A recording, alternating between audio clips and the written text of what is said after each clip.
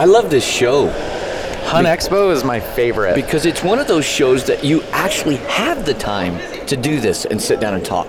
Oh, for sure. Like every time I've been to SHOT Show, Outdoor Retailer, it's like going to Costco on a Saturday. What is it about crowds?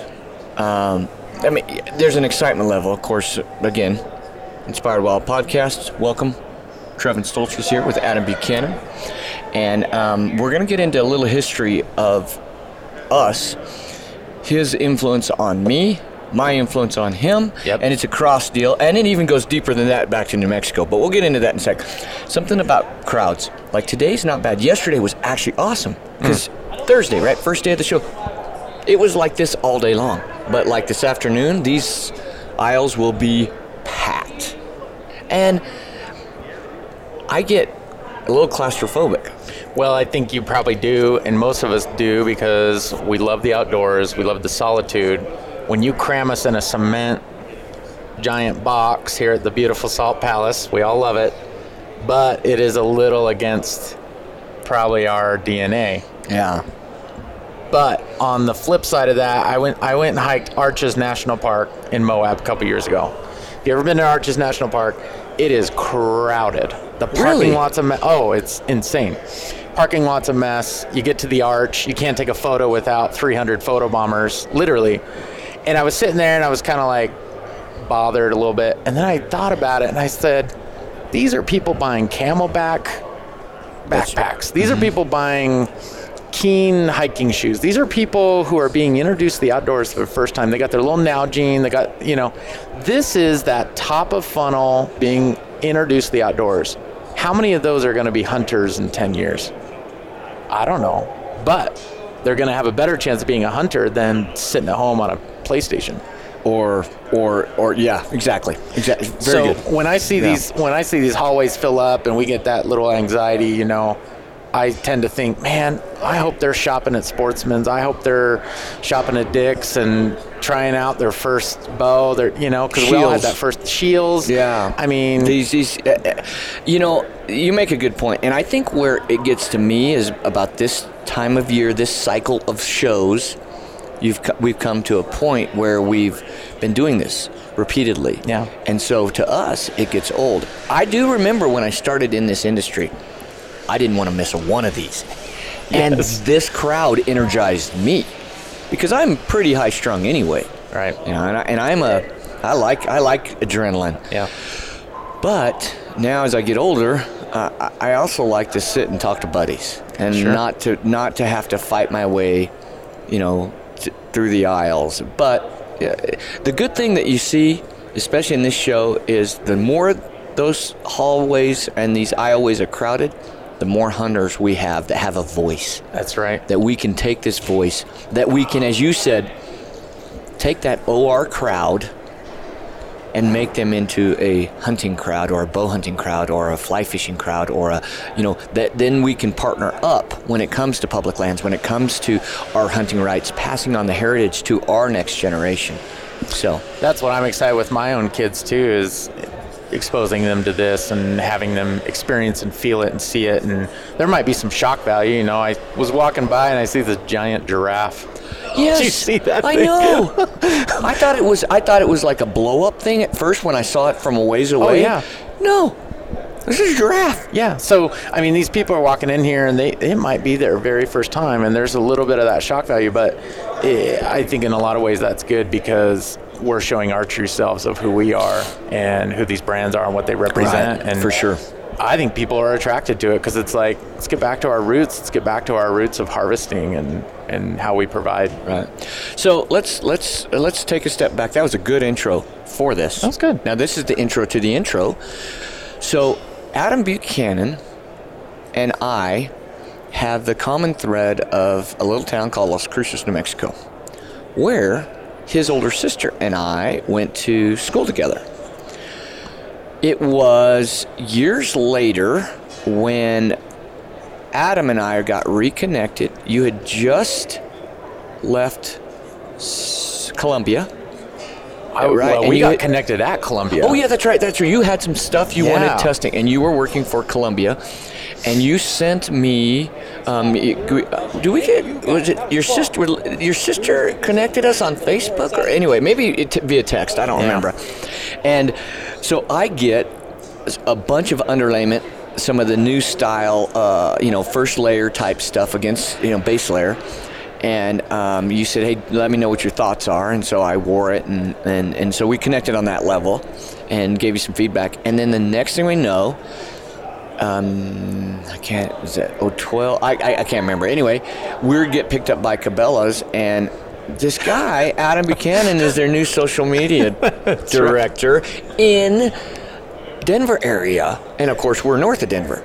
30, 40 minutes. Yeah. I mean, it couldn't be closer because I came from Portland, Oregon. Right. And so now Adam, who you and I had connected a little bit just through that and the connection with your sister and stuff like that, and I knew your family, and now you're there. So we were doing projects. We were doing social media projects where one of the funnest ones, in my opinion, most creative, was the one where we did s'mores. The s'mores. Okay, this is probably my all-time favorite campaign I've ever worked on in my career. And what this background was is I went to Cabela's and I said, okay, we sell fudge at every Cabela's store, 65 doors. And I'm like, what if customers could submit a recipe, but base it around the ultimate s'more? We'll figure out what those ingredients are, and then we'll turn it into an actual flavor. But we need judges.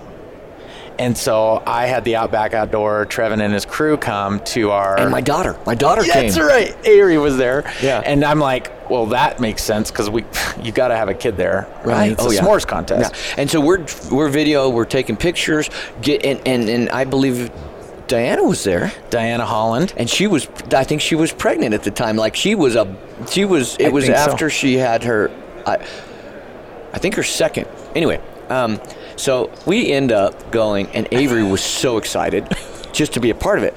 But we put a fire pit on the front, and I thought that was even the cool. Like, how are we going to do this? Well, we roasted our marshmallows, and we had I don't know how many submissions you got.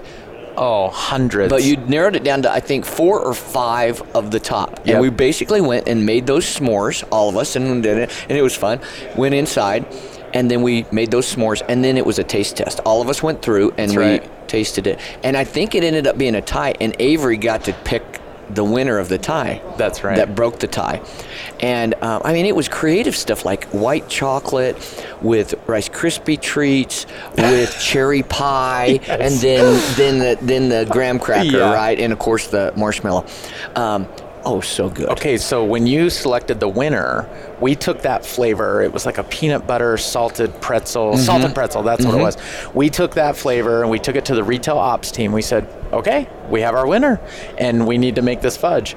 It was the top-selling fudge in company history. And we didn't really share that. I wonder if they're still selling that. No, they only sold it for like 3 months. It was so expensive to make, the ingredients. But I was like, well, let the record show. Marketing won this round. Right. So, and that's an interesting thing because for the couple years we worked there, and then you ended up going on and greener pastures. I mean, it's a stepping stool. For all of us, and for us at that time, there came in the Bass Pro buyout. And just as in any merger or any buyout, or things change, and the next thing we know, the people we work with are different people, and so they stepped away from working with us, which was really sad to me, because I was a Cabela's guy through and through. Yeah. I remember one of the most exciting things as a kid in Las Cruces, New Mexico, was getting the Cabela's catalog. Yes. And I would read it like a comic book. Other guys were Superman, Spider-Man, not me. I'm looking through the Cabela's catalog. Oh, yeah. And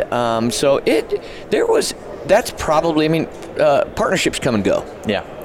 And everybody we've worked with, I am so grateful and feel blessed to have worked with them and learned something, I'm sure, through them. But then you come, and that one was hard. That was a hard one for me. To separate. Because I felt like I had such great relationships with, matter of fact, some of the people that were at Cabela's, God, one of them works for Go Hunt over there. Okay. We were just yesterday. I was over there talking about our time together at Cabela's. Ryan, who was doing the archery, he was kind of head of archery. Yep. He works for Bear Archery. That's Ryan right. has come out to Kansas and hunted whitetail with me. Yeah. You've got to go to Nebraska. I got to take you. One of my first hunts. Yeah, and the ability, those quote unquote, I'm doing air quotes, people, business relationships did, but they created real friendships. Yeah. And those friendships have lasted. I think of Phil Francone, who was pretty much boots, footwear, but also I think gifts and stuff like that. He's still one of my dearest friends, and he actually owns a property that neighbors us in Kansas. That's awesome. And that hasn't changed. Now, we don't work with Bass Pro like we did, but it was interesting at that time the way it was structured. We sat at the table. Not only did we work with you in the marketing department very, very closely, but we sat at the table with the people that ran those organizations, helped them design their Cabela's labeled backpacks, helped them design feedback on stuff, and there was a personal feel to that. And maybe they still do that. I don't know. I mean, we're not. But I'm not sure. I think that's the big opportunity that brands need to consider is don't necessarily just look at these partnerships as amplifiers of their brand. Look at them as these cohorts of product creation, to really, because when you're spending so many days in the field, that's what the designers need to know. And when straps aren't working or when something just doesn't feel right, that's how brands need to think about their product versus, oh, you're so big on social, your email list is so big, your YouTube is this or that. Take it one step further and really bring them in. And that's one thing I did like about Cabela's. They looked at those partnerships that way, and I don't know what they've done now, but... Well, and you correct me if I'm wrong, this whole social media influencer push that we're in, this cycle in the cycle of marketing life, we've seen it go print ads, television. Sure. Now there's a real big, strong digital presence. In my opinion, just because you have 100,000 Instagram followers and you are deemed an influencer, but are you really?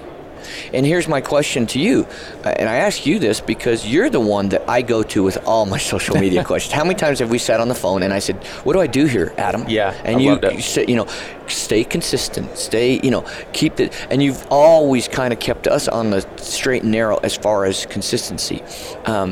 Big spikes. On the backside of a big spike, there tends to be a big drop-off. Yeah. And you don't, that's not your format. Your format is smooth and steady and consistent, and that's where the growth that's sustainable comes in.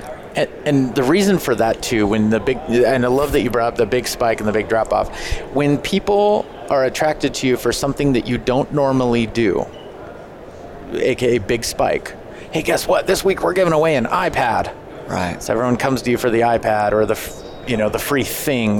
The free bow, the free bow, arrows, the free truck, right. the free hunt in Africa. Next week, when you don't deliver upon that, those people just came to you to win. And that's the relationship is literally based on a transaction of winning. Well, guess how many people do not win? Everyone who didn't win, but one guy won. And he may have just started an Instagram account 2 days ago just to join it. Right. That's a problem. And that's what brands need to think about is don't do these flash in the pan things that you cannot replicate every day. And that's where you see, the publishing cadence and what you guys do with your behind the scenes. And that's becoming so important because if you can get 5 new followers versus 50 that actually care about what you're talking about, they're worth far more. The old adage, it's more expensive to replace a customer than to maintain one. Correct. And I see that in a retail setting, but I believe it's true in a social media and a relationship that's more digital. I still believe the cost is the same. You might get someone because of that inspirational giveaway or whatever, right? Yeah. Or that exciting trip that you might win. But where's the loyalty? And that goes back to what I'm thinking about.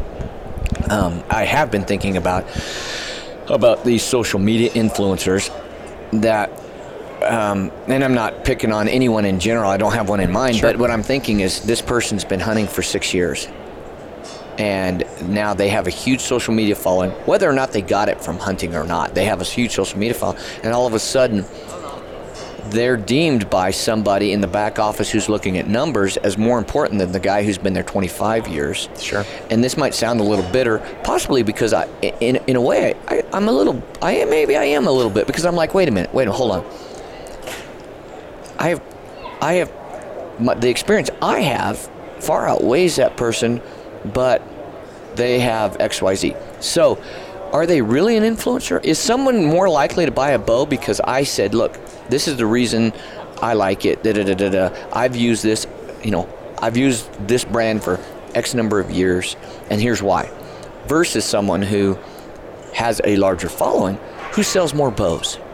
Here's the big issue that I find with that is a lot of that person sitting in the back room of the brand, they don't look at the outer circle of who these followers actually are. Right. Do they have money? Do they have disposable income? Are they actually going to contribute to the hunting industry? Okay. So if you have 10% of the amount of followers they have, well, why do those people follow them in the first place? And the other thing that we've had issues with, and what Instagram is really jumped on, is the fake accounts. Because anyone can go buy 10,000 followers. And they've kind of, dropped this down a little bit, but I give a little pause when someone, like you said, 5 years hunting, got 100,000 followers. How many of those are robots? And that's what brands don't pause and say, hold on, what have you done before? What have you produced in the past? So for me, like right now, I think I have 960 Instagram followers.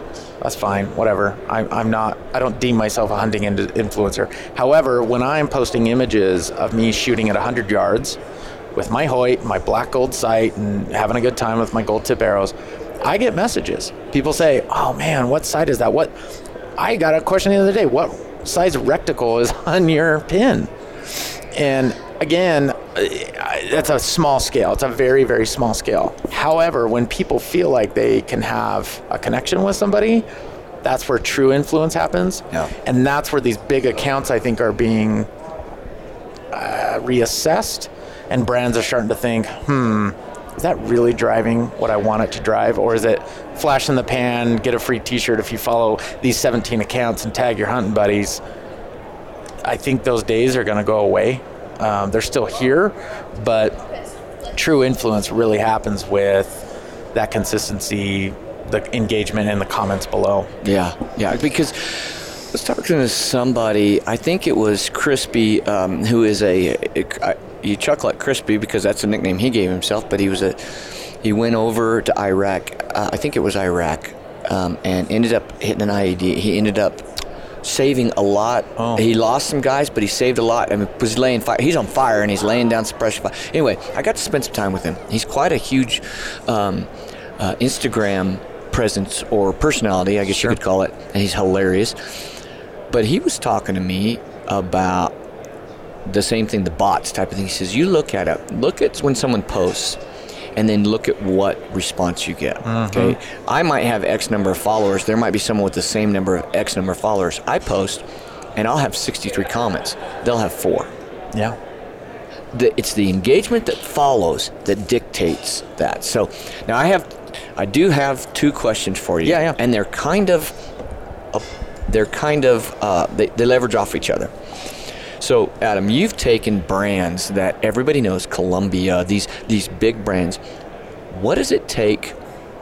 What's a good strategy for somebody in a brand like a Columbia to look to build that brand? Then I want to transfer that to, okay, you're 2 buddies and you want to start a following, maybe a YouTube channel, something simple. But you want to start to build that, and you want to build it correctly.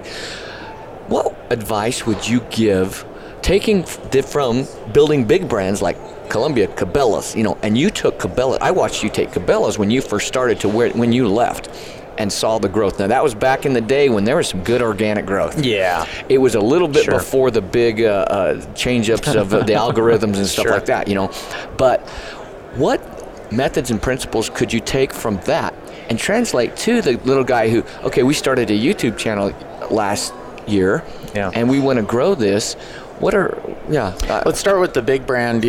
What big brands need to be thinking is, what are those things that are unscalable, that are hard to swallow for a marketing manager? Those are the things that need to be happening, AKA, what are those one-to-one interactions that can really be special for the end consumer? People who think of their audience as like a one-to-one conversation is really important. What I mean by that is, let's say it's Hoyt Archery, right? And they're big. They're a big brand. They've got some really good presence. But what would they do next? I think when someone is starting out, or they're just kind of getting interested, or even someone like me, I'm not that expert of a hunter. I'm probably beginner, maybe intermediate level. But when I'm sharing my content and trying to join the club in a way, I think these bigger brands need to open those people with wide arms and not be so focused on record whitetail and record elk, and that's great and that's super aspirational, but what's going to help grow them to the next level is what the teeny brands are doing, is they're extending the olive branch, if you will, and saying, yeah, come join us, everyone's welcome. Now there's still some polarization there, right? You don't want to be so warm and fuzzy that you start to lose your validity of a brand. But that is those one-to-one interactions of, instead of saying, hey, thanks for posting that, we're so glad you love your new RX4, but more of what's another layer you could go spend a little bit more time and say, hey, man, you got some great form. See how your shoulder is set like that? That's really going to help you. Keep doing that. One thing you might think about think about if Hoyt was critiquing people on Instagram with their bow form. If someone from Hoyt looked at my form and was like, Adam, think about this, try that, I'd be like, oh my gosh, right. I just had like a celebrity, right. Basically the celebrity brand, right. Take the time and care about what I care about. You personally, right? And that is unscalable. Okay. And everyone's going to hear that and be like, oh, that's going to take forever. Well, that's what the little guys are doing, and that's why you see these little brands making such big waves. And I'm going to pull this from Kendall Card, who runs Camel Fire and Black Ovis. I interviewed him on my podcast, and I listened to that. This was my favorite episode, and I said, Kendall, you're just starting out. How did you start out Camel Fire? And he says, we didn't have money, but we had time and we had trust, and we bootstrapped trust. And I was like, wow. And he said, I had my 1-800 number routed to my cell phone. So if someone called in, it was like, hey, this is Kendall. Like, how can I help you? And I was like, really? And he's like, oh yeah, I was first line of defense for many, many years. He's like, some days I'll turn that little system on and I'll answer customer calls. So to answer your question on what a little brand can do, this is a big industry. It's a great industry, and everyone, I think, can have a voice and start their YouTube and that type of thing. If I was just starting out, one thing I would say, just kind of what I said with the big brands, think about what is that little 1,000-person tribe that you can build, that people can say, yep, I believe in you. I want to know what's next for you. What's that product? What's the next video? What's the next segment? What's the next point of view you have on techniques, that type of thing, and just being that consistent. And I'll pull from a quote from my good friend Jay Bear. He's a really, really top-level marketer. And Hanley, they both kind of share this, is avoid random acts of content. Think about that. Random acts of content. It's like, hey, we're giving away a bow this week, and then we don't give away a bow for forever. Or, hey, I see this a lot with brands. They're trying to be everywhere and everything to everyone, and they're nothing to no one, because it's just so random. You don't know what you're going to get. So consistency, stuff like what you guys do, that consistency is so incredible, because people see it flash up on the screen. Think about the real estate that Instagram takes up on one smartphone. It's like 98%. So you have a very finite chance when you're taking over that much real estate in someone's face. You got to hit it right. Right. Yes. And I think consistency of quoting, not quoting as much as consistency of content. Content with a purpose, i.e. applicable content. The guy who posts turkey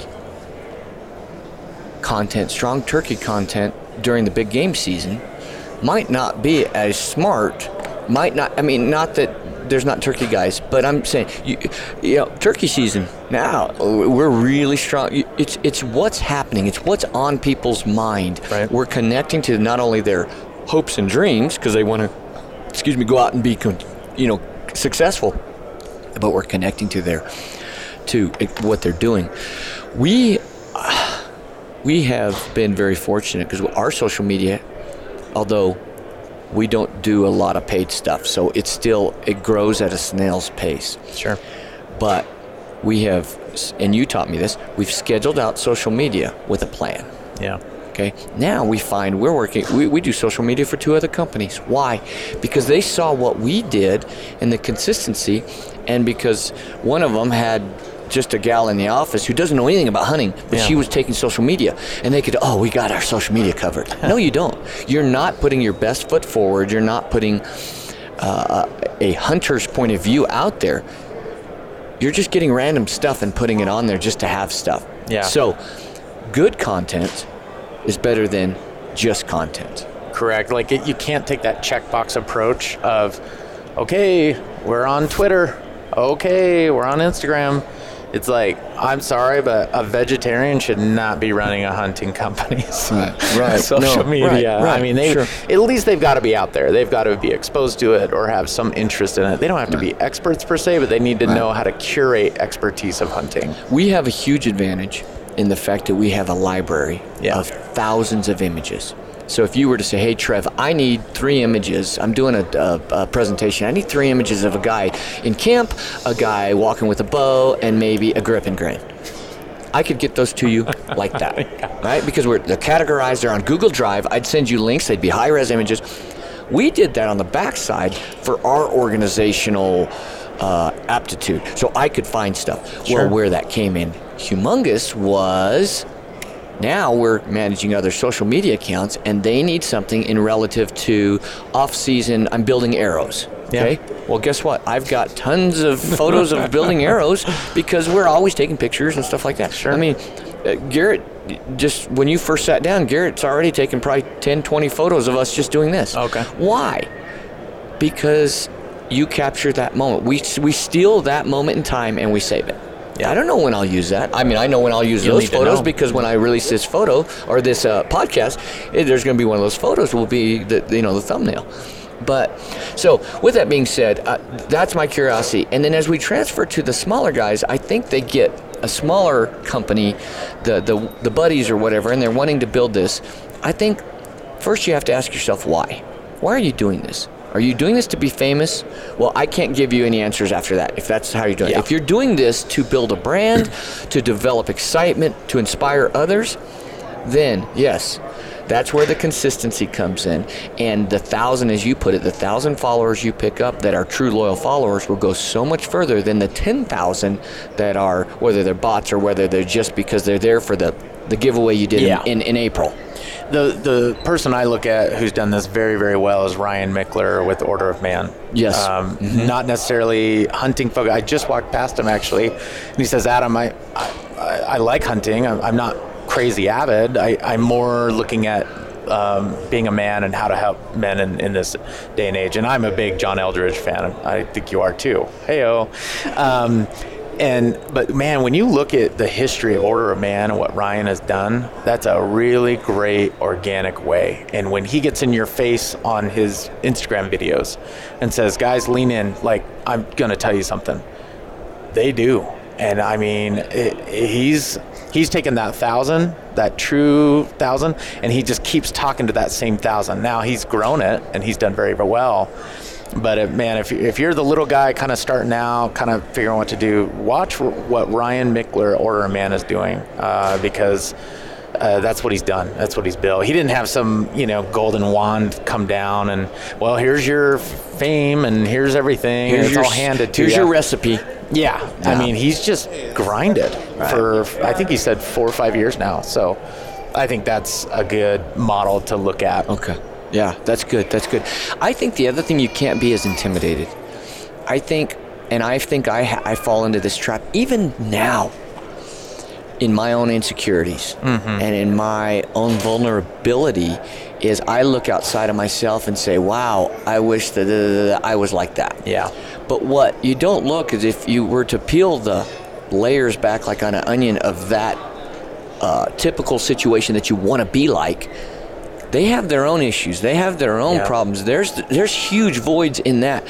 So if we look at within ourselves and we do this for ourselves, true purpose, honest and integrity, that's our driving force. Then all of a sudden we don't live in a society that's a comparative society. We live in a society that this is what I'm doing and I hope it blesses others. And the results might be identical in those two scenarios, but the way I perceive it, the encouragement it brings back, the fulfillment it brings back to me, a plethora higher with a proper perspective. Yeah, I've been through my own journey of that. I've done public speaking. I've spoken on stages of, hundreds of people and done that professionally in marketing. And there's a high that comes from that. And in some ways I was kind of emulating other people too much and trying to build a business around that. And I kind of fell apart there. This last year, I had a really big just kind of mental dip and had to sit back and figure out what the heck am I doing? Who am I trying to be? And what I was I was showing up in a suit and a necktie at these events trying to be this famous guy, and it didn't work. And so when you share that, I've been through that, and I recently went through that, and now I'm like, hey, I'm not going to be that anymore. And so as I think of my next steps and my next moves of who I'm going to be, I just want to serve others and bring others joy. I mean, even this is kind of funny and a little random, but me and my wife had our used car 2008 Honda Odyssey, and we sold it. And I said, I'm going to make a funny video about this, and I'm going to go through and I'm joking and I'm showing the drop-down DVD player, and I say, hey, if you give me a full price offer, I'll give you Grey's Anatomy Uncut Season 2 with it. And I shared it, and man, the people, like when they watched that, there's like, that made me laugh. Like I needed that, and I loved that, and it really brought a lot of joy to people's lives. And I just thought, man, I've kind of kept that talent a little hidden, that I love to make people laugh. I want to be somewhat of a comedian. I've got stand-up comedy sketches that I've written out, and I haven't ever done them on stage. And that's that kind of thing of like, that's what really matters, is being yourself, finding out really how you can serve and help people. And it didn't go viral. I don't care if it goes viral. It was just a dumb little video. Yeah. But for the people that it mattered to, they came back and they just said, thank you. Like, that was super great. And I just thought, I think that's what the little guys need to be thinking of, is what is their flavor? What is that thing that they can own? Not what Cameron Hanes is doing, or not what any of these other bigger influences. And I love what he's done. He owns what he does. Or even Gary Vaynerchuk. People look at him like, oh, I'm going to be like Gary V. We don't need another Gary V. We don't need another Cameron Hanes. Bless their souls. They're awesome. Be yourself. Be the best you can be. And I think I'm 48 now. I bought my first pair of glasses to read, right? I'm at that stage. And, the cool thing is I'm coaching wrestling. Wrestling was a huge part of my life growing up, you know, and I'd gotten away from it, and I'm filled with this outdoor world and this hunting. My daughter's 14. I only got her for 4 more years. And she's gone. She's going to go off to college, and she's going to live her life. These are the things that matter. Mm-hmm. And I'm in this soul-searching journey this last year with my wife, of course, of what really matters. I'm passionate about sharing my adventures. It's the only reason I do this. Yeah. But I'm also passionate. My family comes first. And here I am wrestling. I don't have any dog in the fight because I don't have a son.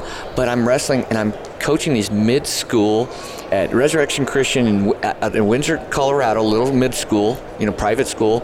And there's guys that are good, and there's guys that this is their first year.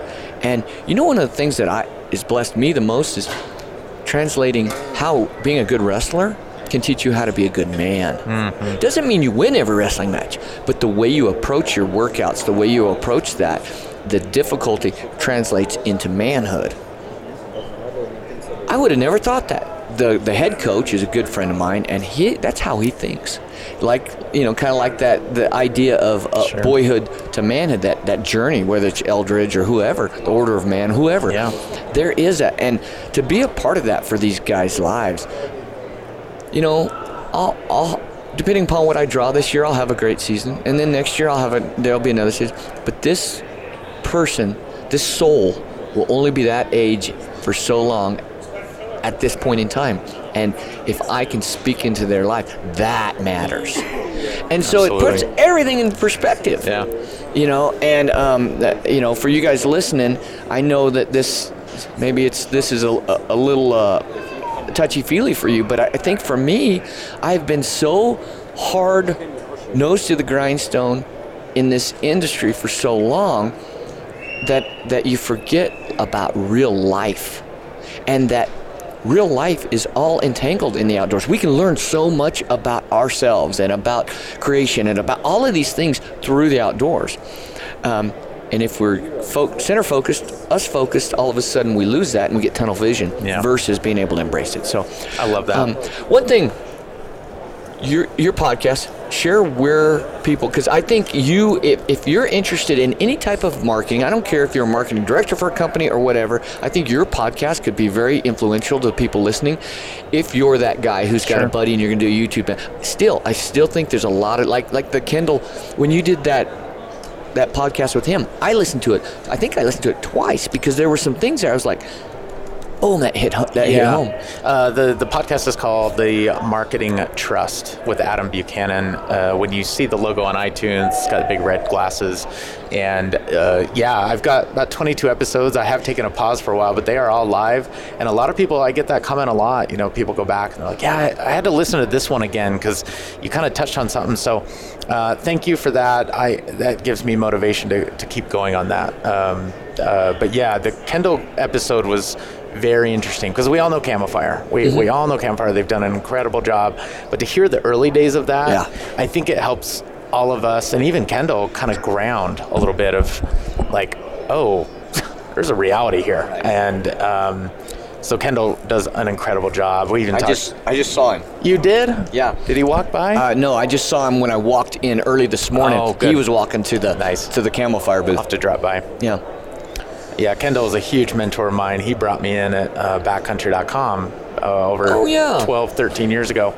He really extended an olive branch I'll never forget. And love Kendall. He's a phenomenal human.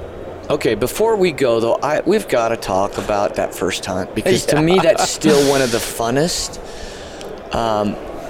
I just felt awesome to be able to be there. And it wasn't that typical hunt we go out. It was so cold that first morning in the tree stand. It was minus 4 degrees. -4, -10. And luckily I had those 2 heater bodysuits, or we wouldn't have been able to stay. No.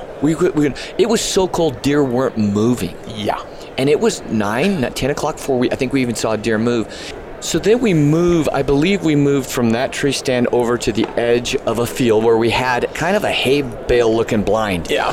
It was a lot warmer. It had warmed up considerably. I don't think we were sitting in the heater body. -2.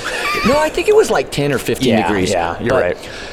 So right towards dark, sure enough, here comes this doe. And I remember, now of course I'm trying to just run camera. I've got the GoPro and and I'm trying to get in my position and I'm kind of letting you do your thing. And I just remember looking at you and adrenaline had hit you full bore. And you had the leg shake, the little shiver in the leg. And then I remember we were waiting and she's coming out and you came. And then I just remember at the shot, I had no idea where the arrow went. Yeah. I'm not sure you knew where the arrow went, but it was like I turned and looked at you and your eyes were as big as saucers and you had the biggest smile on your face and you said, I think I'm going to throw up. Because you had such an adrenaline dump. Yeah. It was insane. And so I do remember the arrow probably went over 20 inches over her back. I mean, I think you just were it was like pin anywhere near and just let her fly. And I think what the other issue was, we're shooting from a ground blind. I had never shot from a ground blind. And I'll tell you, I was so nervous of ramming that arrow into the side of the ground blind that I was like, Oh, man. So then arrow flies, she runs off, and I'm just like, holy smokes. And you look at me and you're like, there's another one. Get another arrow ready. And I'm like, I can't handle this. This is too much. And so I try, and I think I clanked something, made a noise, and the other one ran off. But that was the most exhilarating few moments. And that was a hard day. I mean, I grew up skiing. I've climbed Mount Rainier twice. I didn't know cold existed like that. Yeah. That was cold. That was a hard day. And that fueled my love for hunting now, where I'm going out a lot. And you're doing tons of solo stuff. Yeah. And you killed a mule deer? I got a deer 2 years ago, my first archery. Yeah. It was 60 yards up a 45-degree slope. And it was one shot, 40 yards, she was down. And that was that next level. That got me to where I am now, where I'm like, wow, I can do this. And so it's just propelled from there, and I've been loving it. The solo stuff has been great. People like Kendall, we still have not been on a hunt together, and we're both local. Yeah. But he has been so, I was out running my machine with my kids scouting for elk last season, and bam, here comes Kendall and his side-by-side, and he's just giving me some pointers, and but yeah, it's just been an incredible journey. Well, I was just so still look back on that and with fond memories, because to me, any way that I could play a part in your journey, I just feel blessed to be there. Yeah, and I go back to that too, and we always remember the misses for sure, and I replay that one sometimes, and but just to even have that extension now, and I think that's what's cool about social media is we don't have to call each other every day. We don't have, it's a cool way to stay in touch. I can see what you're doing, you can see what I'm doing, and then when those times come, we're like, man, I need some advice. Tell me about decoys, or tell me about this. What do you know? And as I kind of gain more knowledge and stuff, and likewise, on the flip side, there's been many a time I said, hey, dude, I got to talk to you about this. Yeah. So here's what we're encountering. We're social media, especially as they kept jacking with the what am I trying to say? The algorithms for these. And I'm like, okay, I remember when we started this organically. Like our first year after you and I sat down, and we saw like an 80% growth, all organic. Sure. Then the next year, we were lucky to get 17. And then the next year it was even worse. And yet we're getting better on what we're putting out. And we're getting, So I think part of that is you got to play within the rules of the game.